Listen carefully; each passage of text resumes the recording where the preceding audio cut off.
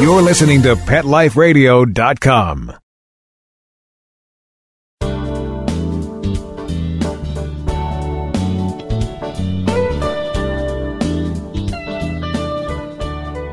Canine Nation is a regular feature column that runs on the Life as a Human online magazine. Life as a Human features articles about what it means to be human, the good, the bad, and the enlightening. This column explores what it means to be human in our relationship with dogs. You can find it at lifeasahuman.com. To get directly to Canine Nation, go to caninenation.lifeasahuman.com. A complete archive of all the Canine Nation articles can be found there. Hi, I'm Eric Brad. Canine Nation is about learning, understanding, and living successfully with our dogs. Modern animal training techniques based on behavioral science can produce amazing results in working with our dogs.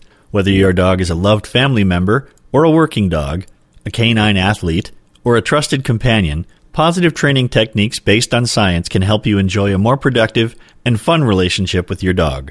Join us as we explore the many facets of living with our dogs and taking a fresh look at how we work with them. Whether it's taking a closer look at everyday issues we share with our dogs or busting long-standing myths about training and dog behavior, I hope you find something useful in each of the Canine Nation articles. We're glad you're with us. Sit. Stay. We'll be right back after a short pause. Well, 4 to be exact. Join the Dog Ring Revolution. If you love your dog and want to take them everywhere you go, now you can with Dog Ring. Dog Ring is a hands-free way to include your dog in more activities and give you the freedom to take your dog almost anywhere. It's a safe and easy way to secure your dog. It clips around trees, posts, and poles in seconds. It's lightweight, portable, and strong. It has a free sliding leash which allows your dog to run around without getting tangled up. Perfect for parks, picnics, barbecues, camping, lounging outside, and furry fun adventures everywhere. Now you can be part of the Dog Ring Revolution. Visit thedogring.com and sign up for our Kickstarter campaign. Registration is now open. Go to thedogring.com. That's thedogring.com. Hi, I'm Dr. Jeff Werber from Ask the Vets with Dr. Jeff here on Pet Life Radio. We want to hear from you. Listen in. We're on every Thursday, 1 o'clock Pacific Time, 4 o'clock Eastern Time here on PetLifeRadio.com. We are one of the only live shows on Pet Life Radio, and I'm here to answer your questions. So you can call in at 877-385-8882, or you can drop me an email to drjeff@PetLifeRadio.com, and hopefully we'll see you here on Thursdays. Let's talk pets. Let's talk pets On Pet Life Radio. Pet Life Radio. PetLifeRadio.com. What to do if you think your dog is dominant? It is perhaps the most misunderstood and misinterpreted term I hear when people talk about dogs, and I hear it a lot. My dog is trying to be dominant. See, he's trying to dominate me. She just thinks she's the alpha dog in this house. Alpha being a reference to dominance hierarchies. Surprisingly, the people who use this phrase frequently aren't referring to any standard accepted behavior or behaviors in dogs that we can define as dominant. It has just become a catch-all term for unwanted behaviors. The trouble with the whole dominant conversation is that it assigns a motivation to the dog. We don't know what their motivations are. We don't have any ability to know with certainty what dogs are thinking when they do things. Too often, this speculation comes layered with a healthy portion of the human preconceptions and biases we have. We act on what we think the dog is doing, and we could be very wrong. One of the biggest problems with the whole dominant discussion is that there is not really a clear, common meaning that is widely accepted and used. Some people use it to mean some sort of hierarchy, a pecking order, where there are those who are in charge and their subordinates in some sort of ranking structure, that whole pack leader thing. Others use the term to describe aggressive behaviors, such as growling, refusing to get off furniture, or guarding resources like food or toys. Still others use it to describe any behavior the dog exhibits in order to avoid complying with a cue or command. If we are using a word like dominant that has so many meanings to so many different people, how can we use it in any meaningful way? Chances are we can't. not without defining what we mean every time we use the word. That's going to make solutions to our dog problems a little complicated. How can you know if your dog is dominant? Well, chances are they aren't, and you are just using the wrong word for what you mean. One of the most common uses for the term dominant refers to who's in charge, the dog or the human. In my opinion, it also happens to be the most ridiculous and incorrect uses. The assumption in this usage is that the dog wants to be in charge or the leader of the household. Think for a minute about all of the dogs you have met or have owned. Has any one of them ever made any effort to dictate what you eat for dinner? How about which pillows you sleep on, what books you read, where you choose to eat your meals? The fact is, unless it directly involves them and their needs, most dogs couldn't give a hoot about what you're doing with your life. This is where it is important to understand the evolutionary path of dogs. While they might have once been wolves, our modern dogs evolved as scavengers. Their primary skills are directed toward finding easy, reliable access to food, shelter, and safety. These are not the cunning pack hunters that their ancestors were. That scavenger nature goes a long way to explaining why our dogs don't get any reward out of controlling things just for the sake of having power and control. There just isn't anything in it for them. Dogs seek to control stuff that they want for themselves. Period. In his book, Dog Sense, author and behaviorist John Bradshaw offers a compelling alternative to the outdated and often misused term dominance. Bradshaw refers to this model as resource holding potential, or RHP.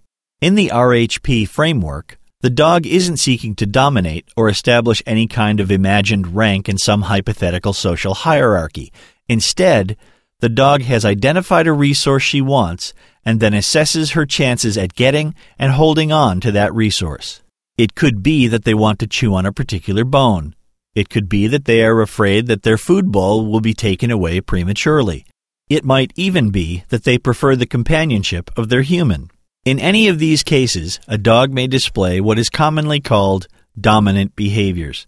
But the goal is not to show anyone who is boss. They just want that resource. The fact that they may be using an aggressive or pushy approach is likely due to the fact that they have thought about their options and think that those behaviors are the most likely to get them what they want. The RHP framework that Bradshaw refers to makes sense in another important way. Many dog owners who talk about their dominant dog in a multi-dog household will also tell you about times when their alpha dog lets another dog have their favorite toy or didn't rush to be first out the door. Social hierarchies are, by definition, absolute. The top dog is the top dog always, and others will have to defer to them. But the reality with our dogs is much more flexible than that. From the dog's perspective, there are several things to take into account when deciding whether or not to defend or acquire a resource. Is it a rare resource? How badly do I need it? Can I win it given the competition? How badly do my competitors want it? Is the energy I need to expend to get it and hold it worth the effort? There are lots of questions, and the answer to most of them is, it depends. It's just not a hard and fast decision every time. There are times when a food-motivated dog isn't that hungry. There are times when the ball-obsessed dog is just too tired to care about the ball. And there are times when the older dog just can't be bothered to take the toy away from the young upstart. If this dominance thing were really about maintaining some sort of status position, you would think the top dog would always be motivated to fight for their spot in the hierarchy. If not for this particular resource, then for the ones they might want exclusive access to in the future. When it comes right down to it, this whole dominance thing is just convenient. It's convenient for us humans because it's a neat little catch-all term that lets us explain things in simple, easy-to-understand human terms. If we are not really correct in how we characterize our dogs, and we punish them unnecessarily for things they aren't necessarily doing, well, it's really about our own convenience after all, isn't it? For our dogs, the convenience comes in a very different package. They don't care what we call their actions. What they care about is getting what they want. As author and dog trainer Jean Donaldson says in her book The Culture Clash, dogs do what works. Don't want to be bothered while eating? Growl. The humans back off. Don't want that toy taken away? Snap at them. That seems to back them off quite nicely. Don't want to get off a nice comfy couch when you're asked to? Pretend you didn't hear them and continue lying there. If it works, it's worth doing again. The first thing to do if you think your dog is dominant is to stop, sit down, have a cup of tea, and think. If you are honest, your dog isn't trying to wrestle control of the family budget away from you. He's not after your job or your status in society. Your dog just wants stuff. And you know what? Your dog should have his stuff. But there needs to be a mutually agreeable system for getting stuff that it's okay to have. Many of us call that dog training. It's pretty simple to do. If you want to lie on the couch, you have to get off when I ask you. If you want to get fed, you have to tolerate me being around you and even picking up the bowl from time to time. But I promise you will get enough to eat and not be bothered that much. If you want toys to play with, you have to give them to me with the occasional trade for a different toy or food treat when I ask for it. It's an easy system, but it's a system, and systems need to be taught. Your dog isn't going to figure this out on his own. It takes a bit of time and some effort, but it works. Letting go of the idea that your dog is dominant is just the first step, but it's a necessary one. As long as you continue to blame your dog for being dominant, you are avoiding one simple fact. You are just making excuses for not properly training and working with your dog. Until next time, have fun with your dogs. I hope you enjoyed this edition of Canine Nation. You can find the text version of it at caninenation.lifeasahuman.com. Teaching Dogs Effective Learning is the second Canine Nation ebook to be released. It is a collection of essays from the Life as a Human online magazine on how we train and teach our dogs and what we can learn in the process. The book includes introductory notes for each essay, as well as 2 essays written specifically for this book. Also available is the first Canine Nation ebook, Dogs as They Are, a look at what our dogs are, where they have come from, and how they adapt to our lives. Both books are available in the Canine Nation store in Kindle format, EPUB format for iPads, Kobo, Nook, and other e-readers, or a special PDF edition formatted for instructors that includes licensing for reprints for students. Just go to caninenation.ca and click on the store link at the top of the page. You can also find Canine Nation ebooks in the Amazon store, on Apple iTunes, at booktango.com, and other online booksellers.